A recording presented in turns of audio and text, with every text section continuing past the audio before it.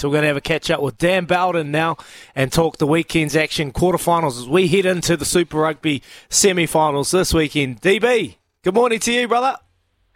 Good morning, mate. How are you? I'm good. I appreciate you coming on and having a chat about the weekend. Just quickly, mate, what are you up to? You still over in Toshiba?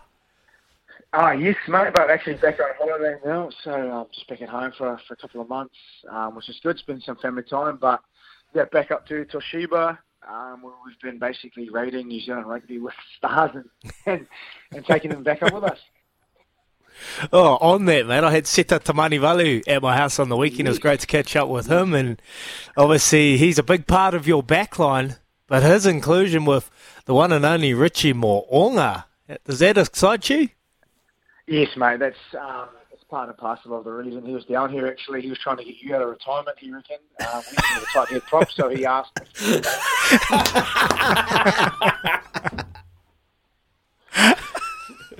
Oh, DB. But on a serious note, we he's just a world-class athlete. He played for the Barbarians recently and scored a couple of tries, and mate, those boys have gone strength to strength in the last few years. And obviously, picking up someone like Richie is a big ticket for the program, and I think most people see this, like Bowden, Barrett and a few others are going to head up there, and it's going to be who's who of world stars at the moment.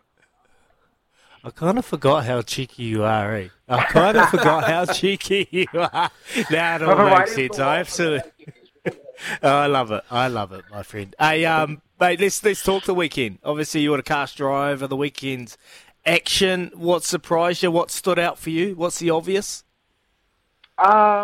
Two things I thought. Firstly, the Crusaders game, I thought just them having to deal with so many injuries, mate, that's going to be an ongoing concern.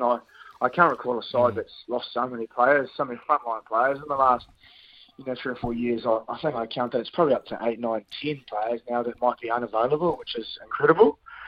And then I thought in the Reds Chiefs game, I thought, geez, the Reds put them under pressure, and maybe I know they beat them last time and that mental hoodoo was coming back, but they dug deep, the Chiefs, and in the end, obviously, got over the line, but probably gave a blueprint to some other teams about how to upset their momentum.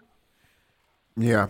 Hey, Dan, thanks for joining Izzy and Kempy this morning. Hey, just with the conversation around the Crusaders, like post-game, then it was announced that they're playing the Blues down there. What is it about the Blues coming down to the Crusaders? The players were biting at the bit to get to this game on the weekend. It's just is it because it's Auckland, or is there some other rivalry that we don't really understand? Oh, a bit of both. I've played for both against each other, to be fair. I think it's they just don't like each other. You can try and dress it up as much as you want, but it's just two different types of cultures, I imagine. You've still got that old historical rival from many years ago, and then players like to be competitive, and then a lot of them share time together in the All Blacks, but they like to get one over each other. They're a little bit different in styles of game they play, and I think it's good to see. We haven't had that sort of this type of rivalry for a little way, but bubbling along underneath, there's a few probably subplots with personal battles, with people getting picked for the All Blacks. You've got guys who have had injuries or suspension and missed time and opportunities to play against each other. So, look, it's really good to see. I really liked it. We don't get that much honesty from someone like Scott Barrett or Dalton Popoli saying that they are that keen to play each other, which is great for the fan. I talked to Steve Devine a bit, Dan. Did a blues show with him for a while, and he said every time he went to Christchurch, just got absolute dogs abuse from the fans, not just in the stadium but around town. And he said, so he started doing this thing there. He'd walk into, like, you'd be at the hotel, he'd walk into the lift, and he'd just shake everybody's hand, and then as he's shaking their hand, he'd turn it so their hand was facing up, and people were like, "What are you doing?" He's like, "Oh, just counting how many fingers you got," and like you just start giving it back. I mean, how was it for you when you moved from the Blues to go play for the Crusaders? How much stick did you get, and what was it like being on the other side? Oh, not a huge amount, mate. That's probably more a reflection on Stevie Devine. Yeah, but in fairness, it's not like that. I think once you're into the program, like once you're in that, they welcome you either way massively. It's just you obviously get a bit of banter for representing the other side, and you're finally seeing the light, etc. But mate, it's just traditionally, obviously, those teams that have had a lot of success, and there is just the underlying, animosity or desire to get one over them, which I think is great. It would have been amazing if it was the final, but the semi-final itself is still going to give us a bit of a spectacle. But I didn't cop too much, mate, to be honest. The boys are really good. They're really welcoming. I think there's a lot of guys in both teams who have that senior statesman respect for each other, so they'll just get on with business. I'll tell you what you wouldn't have been wearing is those diamond earrings you used to roll around in Dunedin back in the day, mate. So you wouldn't have had those walking around Christchurch. Let's keep that on the dinner. Hey, mate, just on the Blues. Look, it's been it's been a mixed year for them, but on the weekend, I think they played they put out their complete performance out there. Are you confident and happy with the way that they played on the weekend? That's enough to come to Christchurch and get the job done? That's a really good question, man. I think they really needed that game on the weekend, and yes, they played better. I went to the Highlanders game the week before, and it was probably one of the worst Super Rugby games I've seen in a long time. So they had to move on from that really quickly.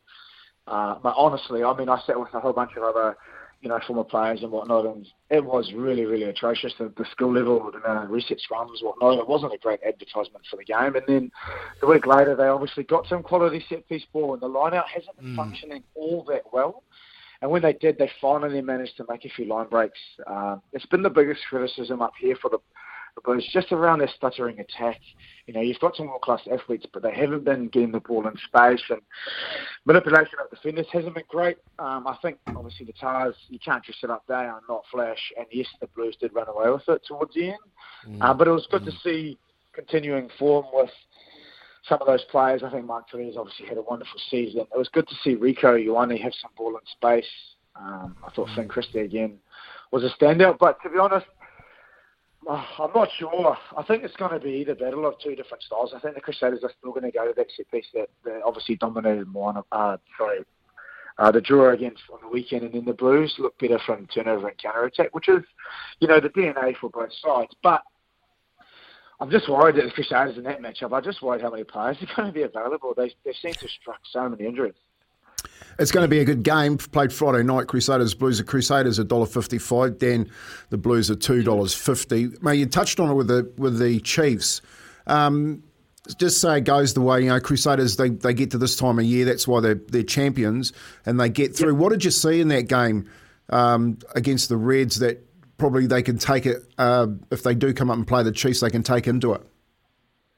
I just think, the Reds obviously stifled a lot of their attack. I think there was 92 kicks in the game. So if you continually kick the ball back and make them kick it back to you, then you're loading sort of counter-attacking. You're not allowing the Chiefs to go to a set-piece launch and really execute one of their line-out attacks or maps, as they call them. And the way that the Reds defend that, obviously, they put a few numbers in the tackle each time, which slowed the momentum and the ball down for the Chiefs, which meant that Damien McKenzie couldn't go to the line with this particular shape that they play, and he drops runners underneath, and then they have lead runners, and it just takes away time and space. And I thought the Reds did that very well. So obviously the first thing was they keep kicking the ball back to them, making them not start from a line out, and as I say, secondly, they put numbers in the tackle which slowed the ball down.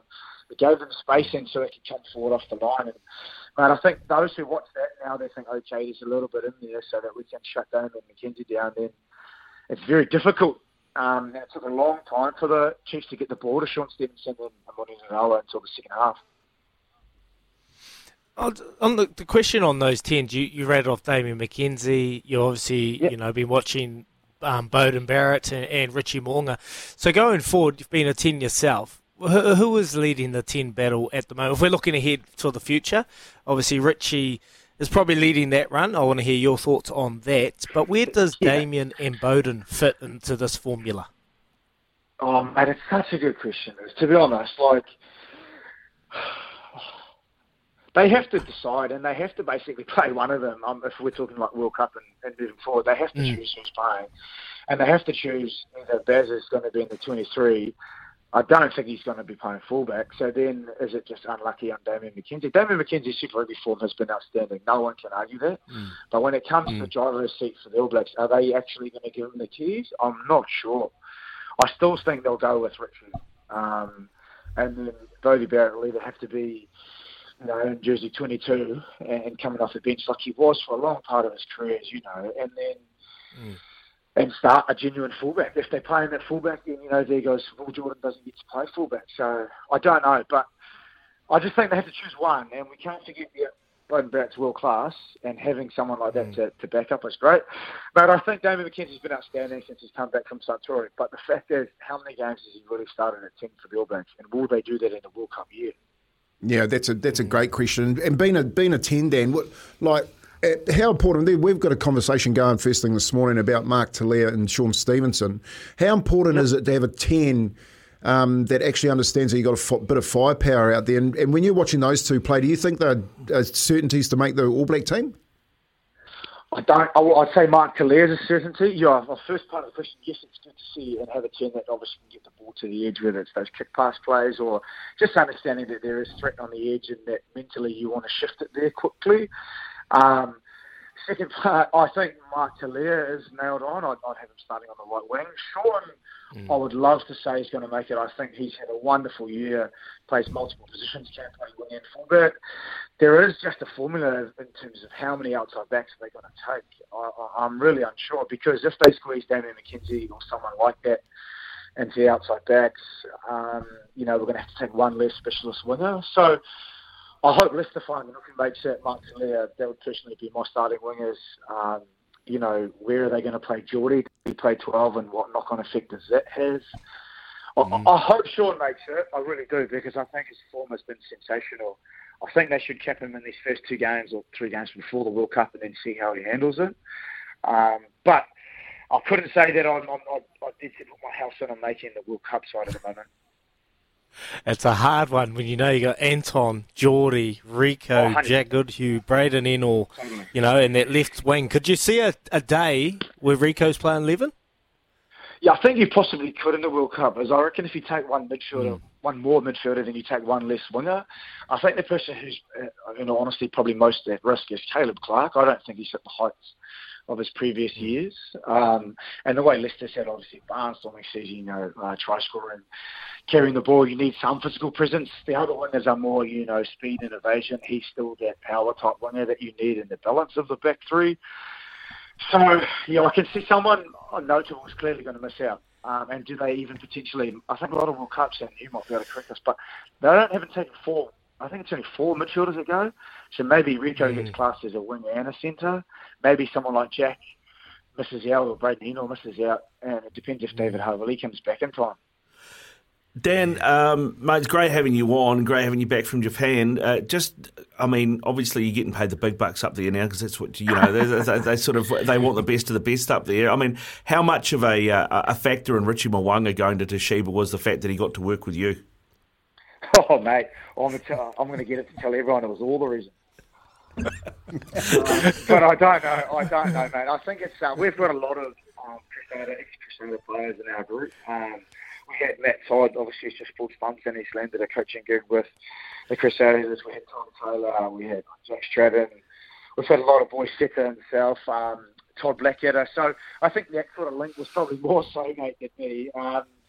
But it would be great to work with him. Obviously, he came up and he did a bit of like a presentation and a tour and whatnot. So, look, he's clearly class. Everyone's looking forward to having him. But as I say, mate, the competition's growing massively. You're going to have probably at least 6 of the world's best top 10 players, if you exclude some of the French and European blokes, are all going to be in this competition. So it's getting much stronger.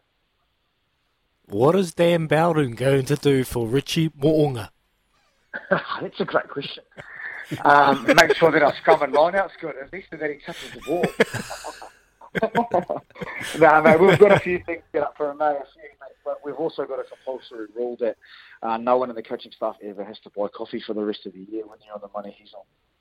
Oh, no, mate. Oh, it's disgusting if the numbers are true from what I'm hearing. But anyway, he it's deserves it. And if of what you did.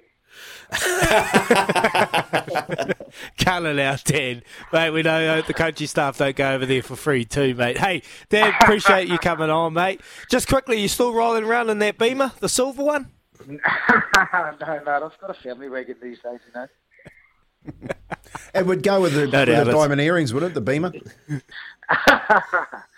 Oh, mate, boys, I could tell you some stories about the house that Izzy lived in. It looked like a Castle Street flat. It was that bad. All right, that's enough for you. We don't want any more stories throwing me under the bus, mate. Appreciate you coming on, DB.